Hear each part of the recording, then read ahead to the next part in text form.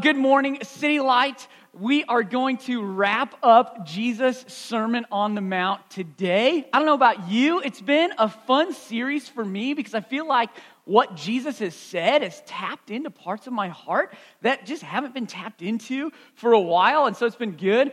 And one thing I've noticed as we've read through the Sermon on the Mount is that it is an incredibly well-structured speech. Anybody else notice that? Like, has anybody taken a speech class or a public speaking class ever, or you were forced to? I know most people dread that class. They're like, you know what? I might go to college and I'll just take every class I need to except for that one and drop out.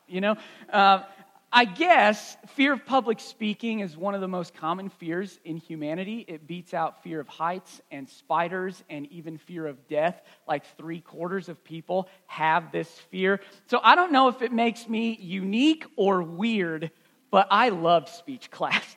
I was like, really? You're telling me I just have to get up and talk to people while everyone else listens? Easy A, right? That's an easy class. I can't wait for that. But then when I took it, I realized it's not just about getting up and talking to people. They want to teach you how to talk to people so that you can have an impact and they can remember what you said.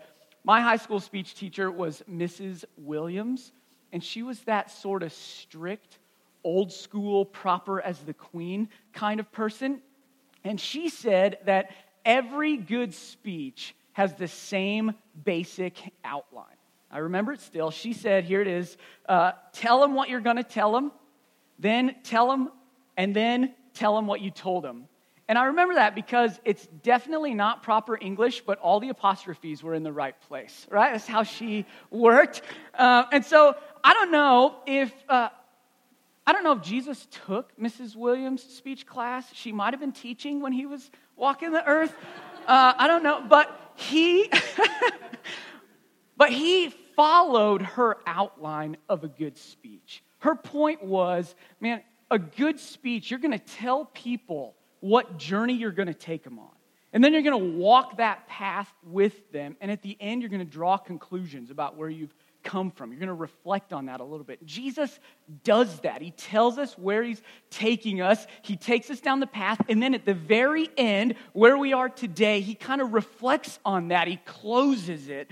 And so I want to just walk through Jesus' Sermon on the Mount one more time, a quick little recap, and then we're going to look at the very end together. All right, that's where we're headed. I'm going to try to tell you what I'm going to tell you and use this Mrs. Williams outline. So here's where we're going to start. At the very beginning, before Jesus even started talking, Matthew tells us what he was doing. He said this, and Jesus went throughout all Galilee, teaching in their synagogues and proclaiming the gospel of the kingdom. So what was Jesus doing? He was proclaiming the gospel of the kingdom. Now, gospel is a Bible word that simply means good news. And so Jesus was going around telling everybody there's a new kingdom that's coming and it is good news. And that's how he started his sermon. If you remember back at the beginning, he starts his sermon saying, blessed are, blessed are, blessed are. People in his kingdom are blessed. They're happy, and it's everybody. He said, in my kingdom, blessed are the poor in spirit, the mourners, the meek, the pure, the peacemakers, the persecuted. This is a kingdom where blessing and happiness are abound. He said the new kingdom that's coming, it's going to be like salt to a flavorless earth.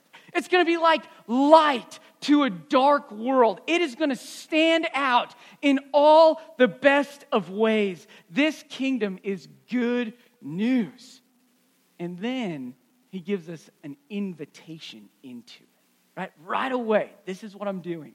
I'm announcing a coming kingdom, and I'm inviting you to be a part of it. This is what he said. Do not think that I have come to abolish the law or the prophets.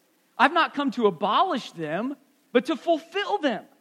For I tell you, unless your righteousness exceeds that of the scribes and Pharisees, you will never enter the kingdom of heaven.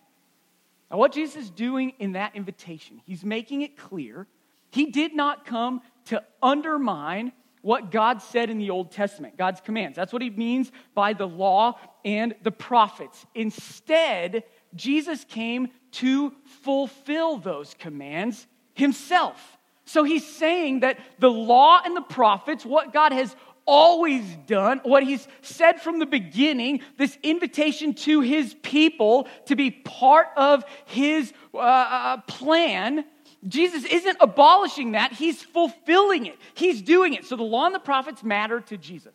Righteousness and obedience matter to Jesus. And because they matter to him, he's saying they should matter to us. In fact, our entrance into this good news kingdom that he's bringing into the world depends on fulfilling the law and the prophets, right? This is how he's starting out. He's talking about what it takes to get into the kingdom of God and experience his happiness and blessing. That's the tell him what you're going to tell him part. That's how he started.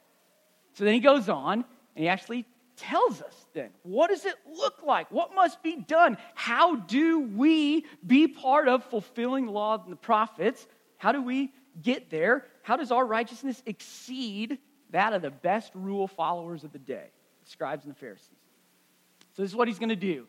First, he's going to quote or kind of paraphrase some Old Testament rules that these scribes and Pharisees like to brag about following. He's going to say, you've heard it said. And then he's going to say, but I say to you. He's going to fulfill that. So he's going to tell us about a law, and then he's going to reveal the heart of that law. Okay? You've heard it said, but I say. So let me give you a couple examples what Jesus said. First, you have heard it that it was said to those of old, you shall not murder, and whoever murders will be liable to judgment. But I say to you that everyone who is angry with his brother will be liable to judgment. You've heard it said, but I say, right? Let me give you one more. You have heard that it was said, you shall not commit adultery. But I say to you that everyone who looks at a woman with lustful intent has already committed adultery with her in his heart. You see what Jesus is doing here? He's saying there are people out there who think that they are following the letter of the law and the prophets, but they have never understood the intent of the law, the heart of the law. See, murder isn't just ending somebody's life physically on this earth. Jesus is saying that you murder somebody in your heart when you harbor anger against them and you allow that to grow and take root. You're literally killing them in your heart. He says that adultery, that's not just a physical act. It's a matter of lust in your heart, right? With examples like these, Jesus highlights over and over again that being right with God is a matter of the heart. It isn't about conforming your behavior to a set of laws. It's about transforming your heart with a new kind of love. I say that again. This is what Jesus is getting at. We got to exceed the scribes and Pharisees. How do we do that? In Jesus' kingdom, it's not about conforming your behavior to a set of laws. It's about having your heart transformed by a new kind of love. It's when your heart is transformed, that's how our righteousness exceeds the scribes and the Pharisees. That's what Jesus' kingdom offers, and that's good news. That's the tell them part. That's the meat of the sermon, right? And then tell them what you told them, right? Recap. Jesus closes with the law and the prophets. He wraps it up on the same path he's been on the whole time. Here it is. Look for it in the golden rule.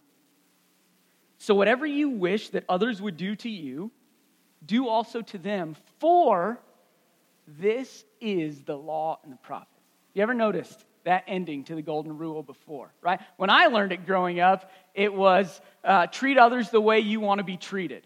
Or the way my grandparents' generation said it, do unto others as you would have them do unto you. So we've all heard this rule before, but Jesus says that it's not just a rule to teach kids how to be kind to one another. He says the golden rule is the law and the prophets. It's the summary, it's the heart, it's the intent of God's commands in the Old Testament. He's saying it is the heart of the Mosaic law and the prophetic proclamations that God spoke to his people. All this talk about fulfilling the law and the prophets and getting into Jesus' kingdom, it's the point of the whole sermon. It's the beginning and the middle and the end. He doesn't stray from it. This is the Sermon on the Mount. And so that brings us to our verses today, right? Following the golden rule, Jesus begins the closing, the wrap it up of the sermon. And so the rest of it is a string of pictures that show us that the heart of the law and the prophets is concerned with the hearts of people. He just wants to show us, man, it's not about what's on the outside, it's about what's on the inside. He's going to give us three pictures. So look at what he says. The first picture is addressed to people who think they can just look the part. Okay? He says, beware of false prophets who come to you in sheep's clothing, but inwardly are ravenous wolves. He says, look, a wolf that's dressed up like a sheep is still a wolf, right? Like, you can dress up however you want, but if you're a wolf, looking like a sheep doesn't change the fact that you're a wolf. So looking right on the outside isn't what it's about. It doesn't get you in. In Jesus' kingdom, what's on the inside matters. So he starts off addressing people who just want to look the part. Then he goes on. The second people he talks to are people who just want to sound the part. They think they can talk the talk, and that'll do it. This is what he says. Not everyone who says to me, Lord, Lord, will enter the kingdom of heaven, but the one who does the will of my Father who is in heaven. So he's saying, hey, sitting in church and calling Jesus Lord, and then walking out these doors and living the rest of your life like you are your own Lord, that doesn't do it. Just knowing how to talk the talk and use the right language is not what it's about. Speaking the right words to the outside world doesn't get you in. In Jesus' kingdom, it's what's on the inside that matters. So it's not about looking the right way or sounding the right way. And he gives us one more. Jesus talks to people who hear his words but never actually do them, are unchanged by them. This is what he says. Everyone then who hears these words of mine and does them will be like a wise man. And everyone who hears these words of mine and does not do them will be like a foolish man.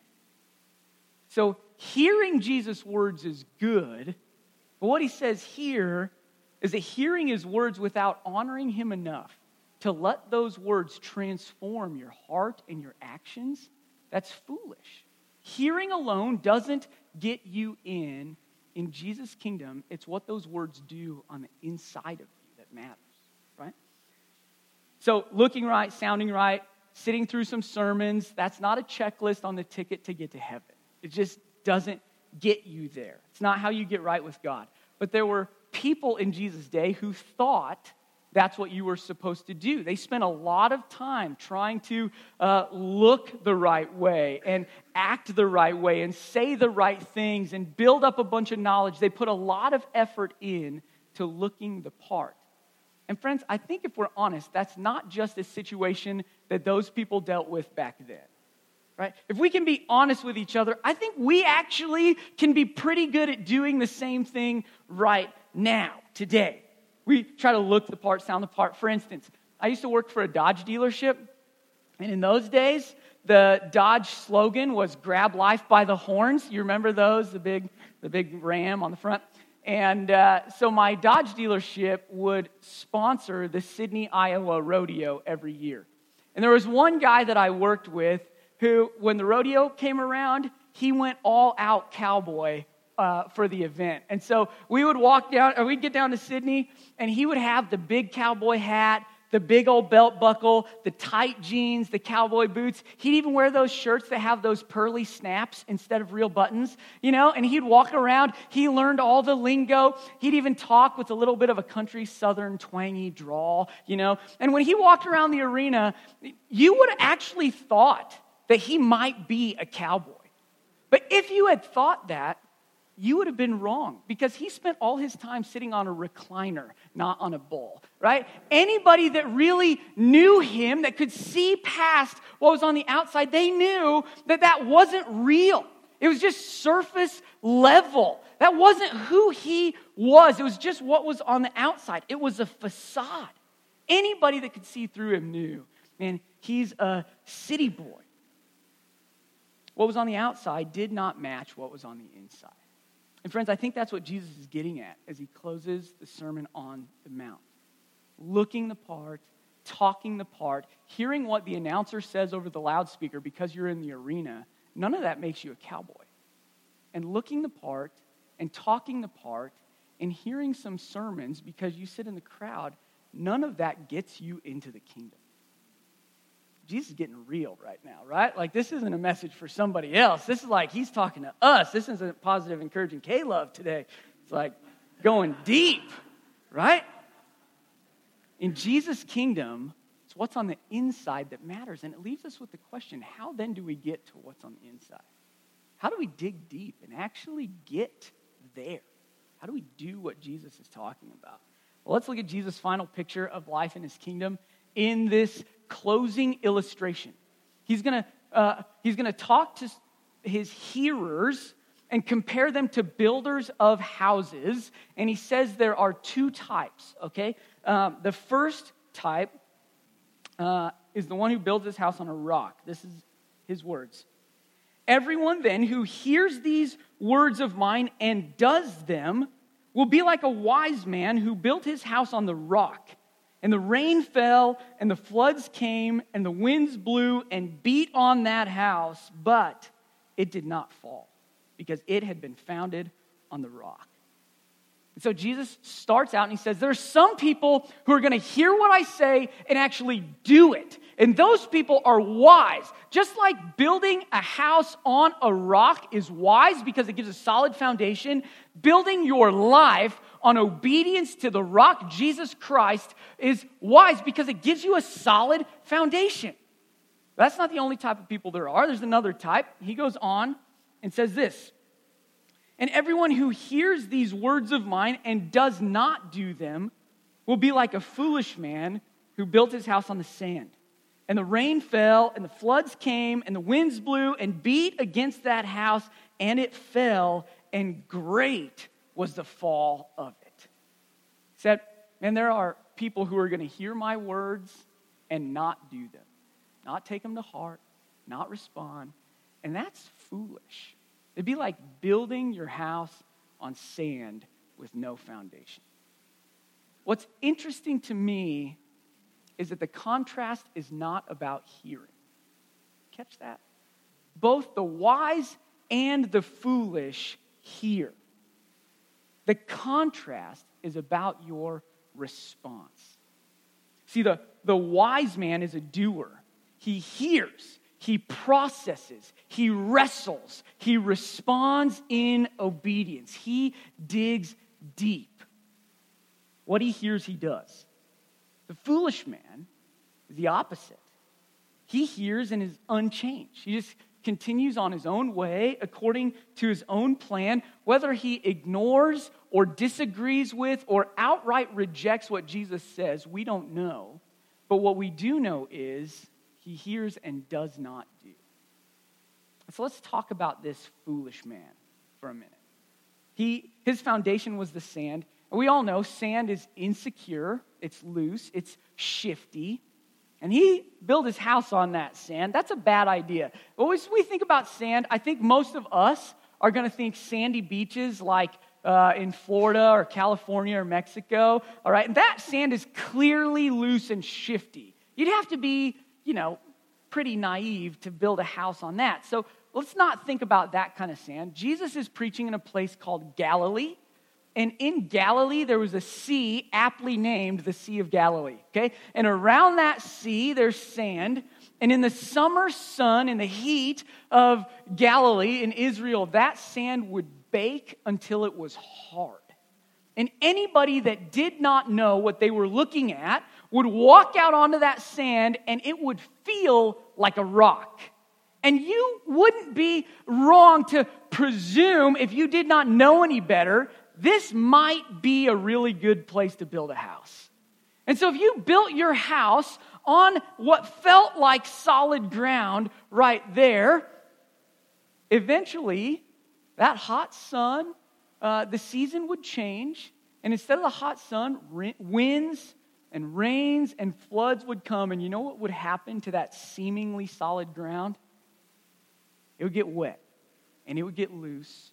And the nature of that ground, the fact that it was sand, would be revealed. And it would shift. And any house built on that sand would fall. Here's what I think Jesus is getting at. Some of us hear Jesus' words, but we still try to do things on our own.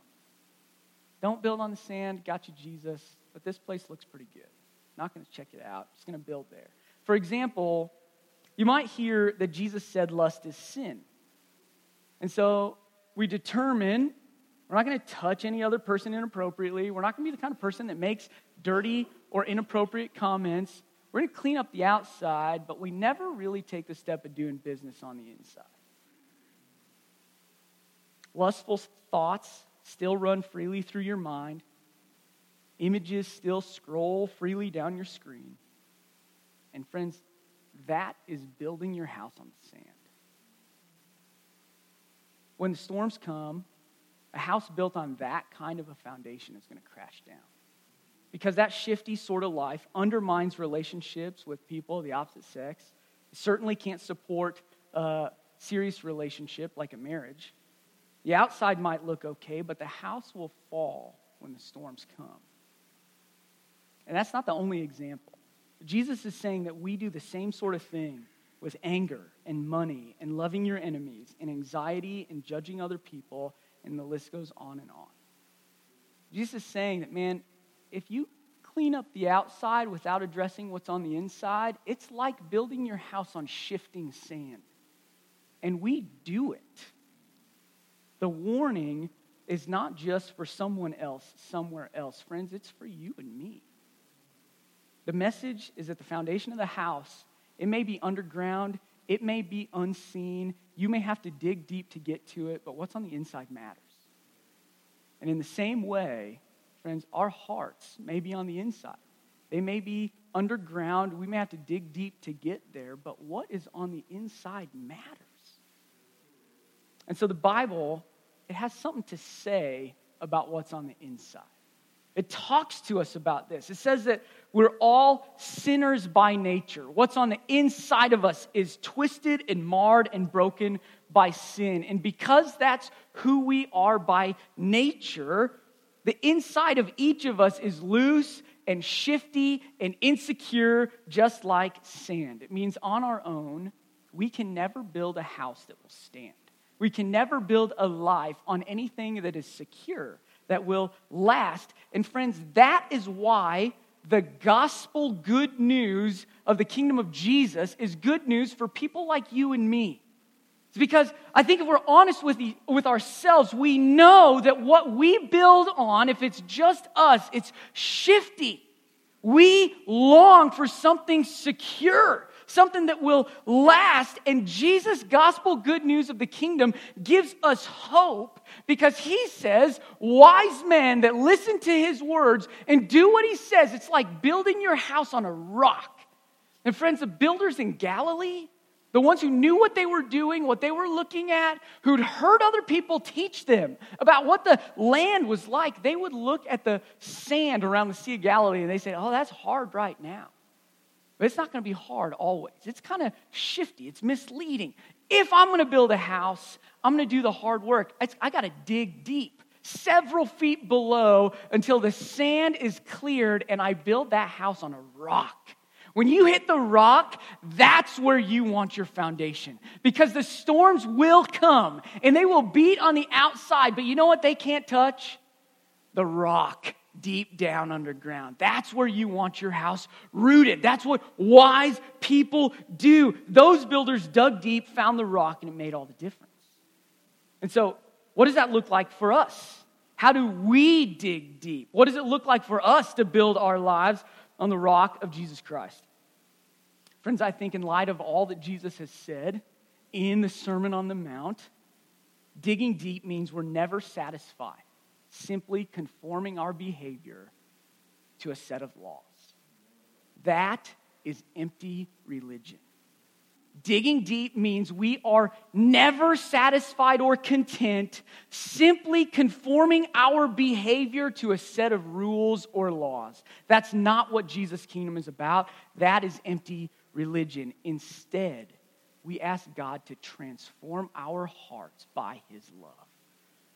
Or to make it really personal, today, you ask God to transform your heart by His love. Listen, here's what it looks like.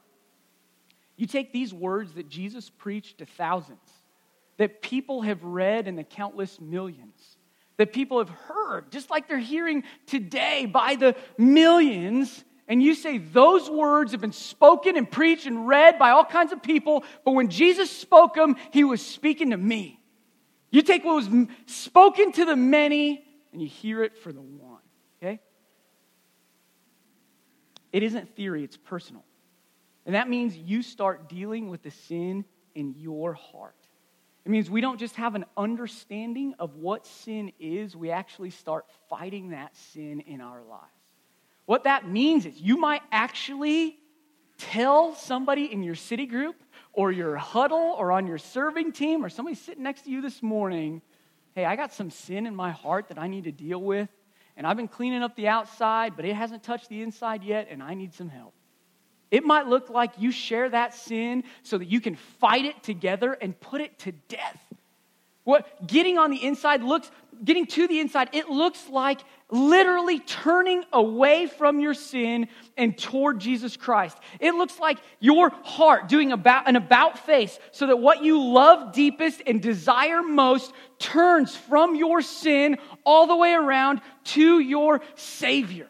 There is a literal change in the passion and love and desire of your heart. For you, it isn't about being a good Christian or learning what good Christians do anymore. It's about your heart desiring Jesus, connecting with Jesus, living with and for Jesus. For the follower of Jesus, our story isn't trying to stop doing bad things so that we can become the best version of ourselves. Because at some point we have to admit that even the best version of ourselves is like a shack built on shifting sand.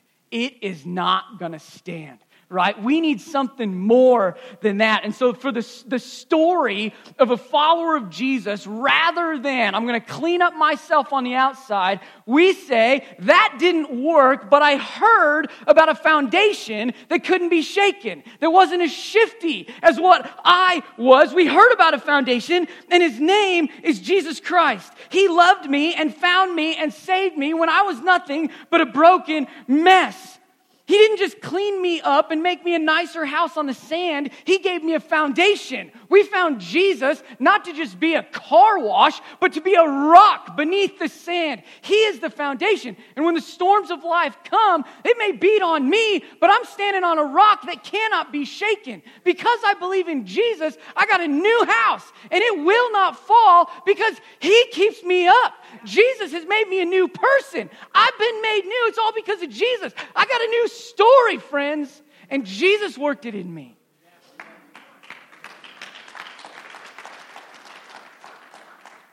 In the kingdom of heaven, friends, Jesus is the King. It's what it's about. He works us new on the inside. This is not about following a different set of rules. It's about finding a new kind of love. And that love is in Jesus Christ. And so, friends, my question today is, where are you building your house? Is Jesus your rock? Are you a hearer only, or are you a hearer and a doer? Where are you building your house? The crowds who heard Jesus preach this sermon for the first time, they realized something as Jesus spoke.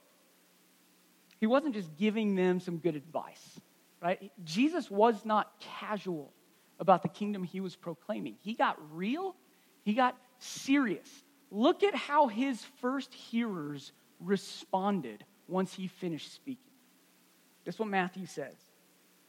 And when Jesus finished these sayings, the crowds were astonished at his teaching, for he was teaching them as one who had authority and not as their scribes.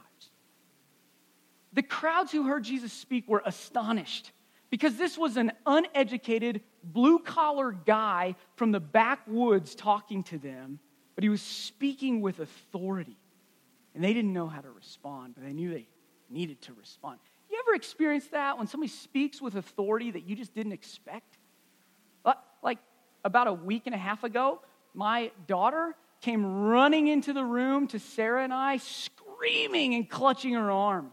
And we knew that she was in a lot of pain, but listen, my daughter's a redhead and drama is her jam. So you never know how bad it really is.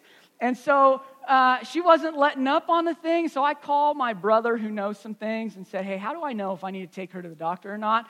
I explained the situation. He thought about it. He said, you know what? In this case, I think you just got to go by pain level.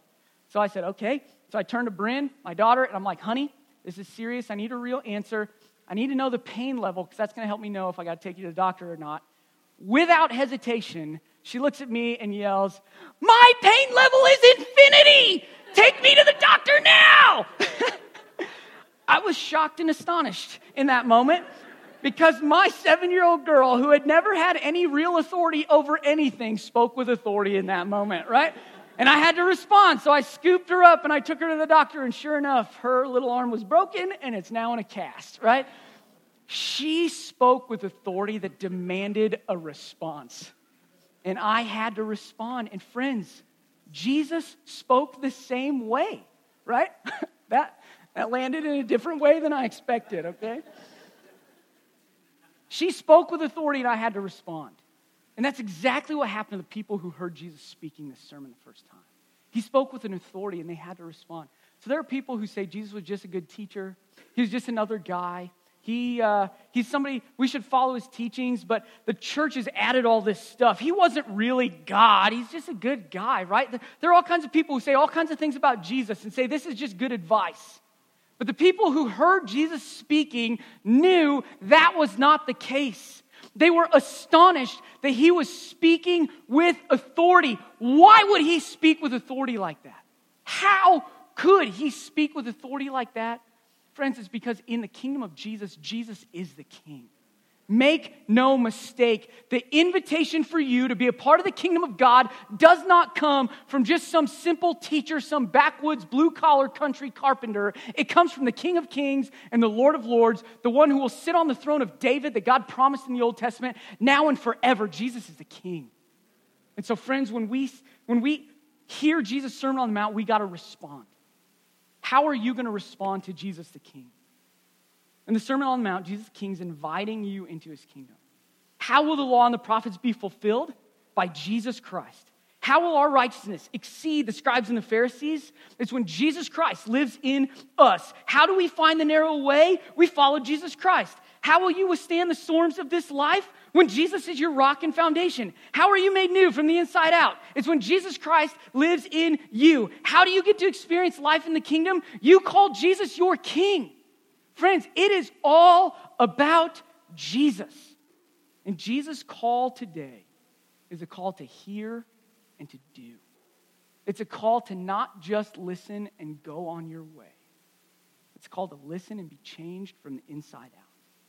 And so, friends, today, again, you've heard Jesus' good news. And I want to ask you, how will you respond? Let's not be a people who respond unchanged, but let's follow Jesus the King now and always. I want to pray today, and as we pray, I want to give you an opportunity to respond to Jesus the King. So would you pray with me? Oh, King Jesus, I thank you that you didn't take casually matters of the kingdom. I thank you that you didn't send an invitation to your kingdom by the mail or send it in an email and hope we checked it and got it. But you sent your son to come and preach it to us, to live it and show us, to accomplish it for us on the cross. God, today, I want to pray for our church, for myself. God, I think we are prone to be people that hear but do not do. We're people who, like the Pharisees, the religious rule followers of the day, it's easy to become content with cleaning up what's on the outside but not actually ever doing business with what's on the inside. Jesus, the good news of the kingdom is that you're not satisfied to leave us there. You don't want us to stay there. You want to enter in and you want to clean us and change us from the inside out. You want to transform us. You've got a love that runs deep. And so, Jesus, I pray today that you would call people out of that life lived on their own, of the house built on shifting sand, into a life that digs deep in the inside of the heart, so our foundation can be built on the rock. God, I pray today that to do that, there be people who take steps of confessing sin that they have been terrified to confess. There are people who take steps to set down the baggage that they've carried at the foot of the cross and say, Jesus, I don't know how to carry this anymore. I need you to take it from me and make me new. God, I don't know what those things are. I'm asking, would you send your Spirit even now to work in the hearts of the people in this room? Don't think this is for somebody else somewhere else. God, I'm asking right now that you would work in people's hearts right here to do the work that only you can do to change us from the inside out. God, there's no kingdom like yours. There's no other kingdom that gives light where there's only darkness. There's no other kingdom that gives flavor to a life that was only bland. God, do it in us today. Confess your sin. Repent.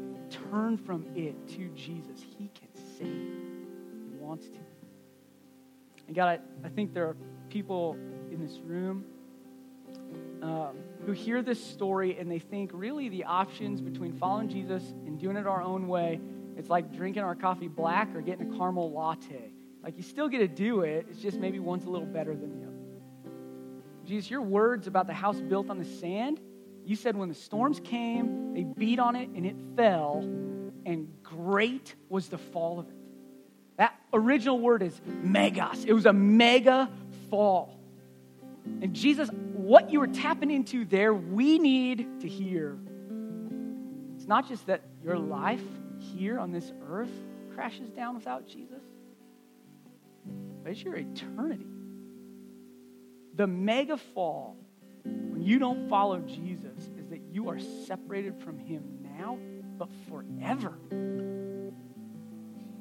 God, for people here who've never reckoned with eternity, or maybe who are reckoning with it right now, saying, I don't know where I'm going to spend forever. I don't know if it's going to be with the God who created me or without him. God, I pray today that the great fall of the house built on sand would hit home. Jesus, your kingdom is an everlasting, eternal kingdom. And I pray today that for somebody who's never bowed the knee to King Jesus, who's never said, Jesus, I want to enter your kingdom and I want you to be my king. Jesus, would you call him to that today? If that's you, you can pray today. Jesus, I have been a bad king over my own life. My foundation has been shifting sand and I already feel like my house has fallen. I do not want it to be a great fall for eternity. I need a solid foundation. Jesus, would you be my king? If you pray that prayer, Jesus is ready to open the gate. The gates are open to his kingdom. He wants you to come in. The invitation is for you right here, right now. Pray that prayer and you can be part of his kingdom forever. Blessed, happy, light, flavor, now, forever. Jesus, I thank you that you, the King, came as a humble servant so that you could save us from our sin. We'll celebrate that now and forever. God, we give you all the glory and pray in Jesus' name. Amen.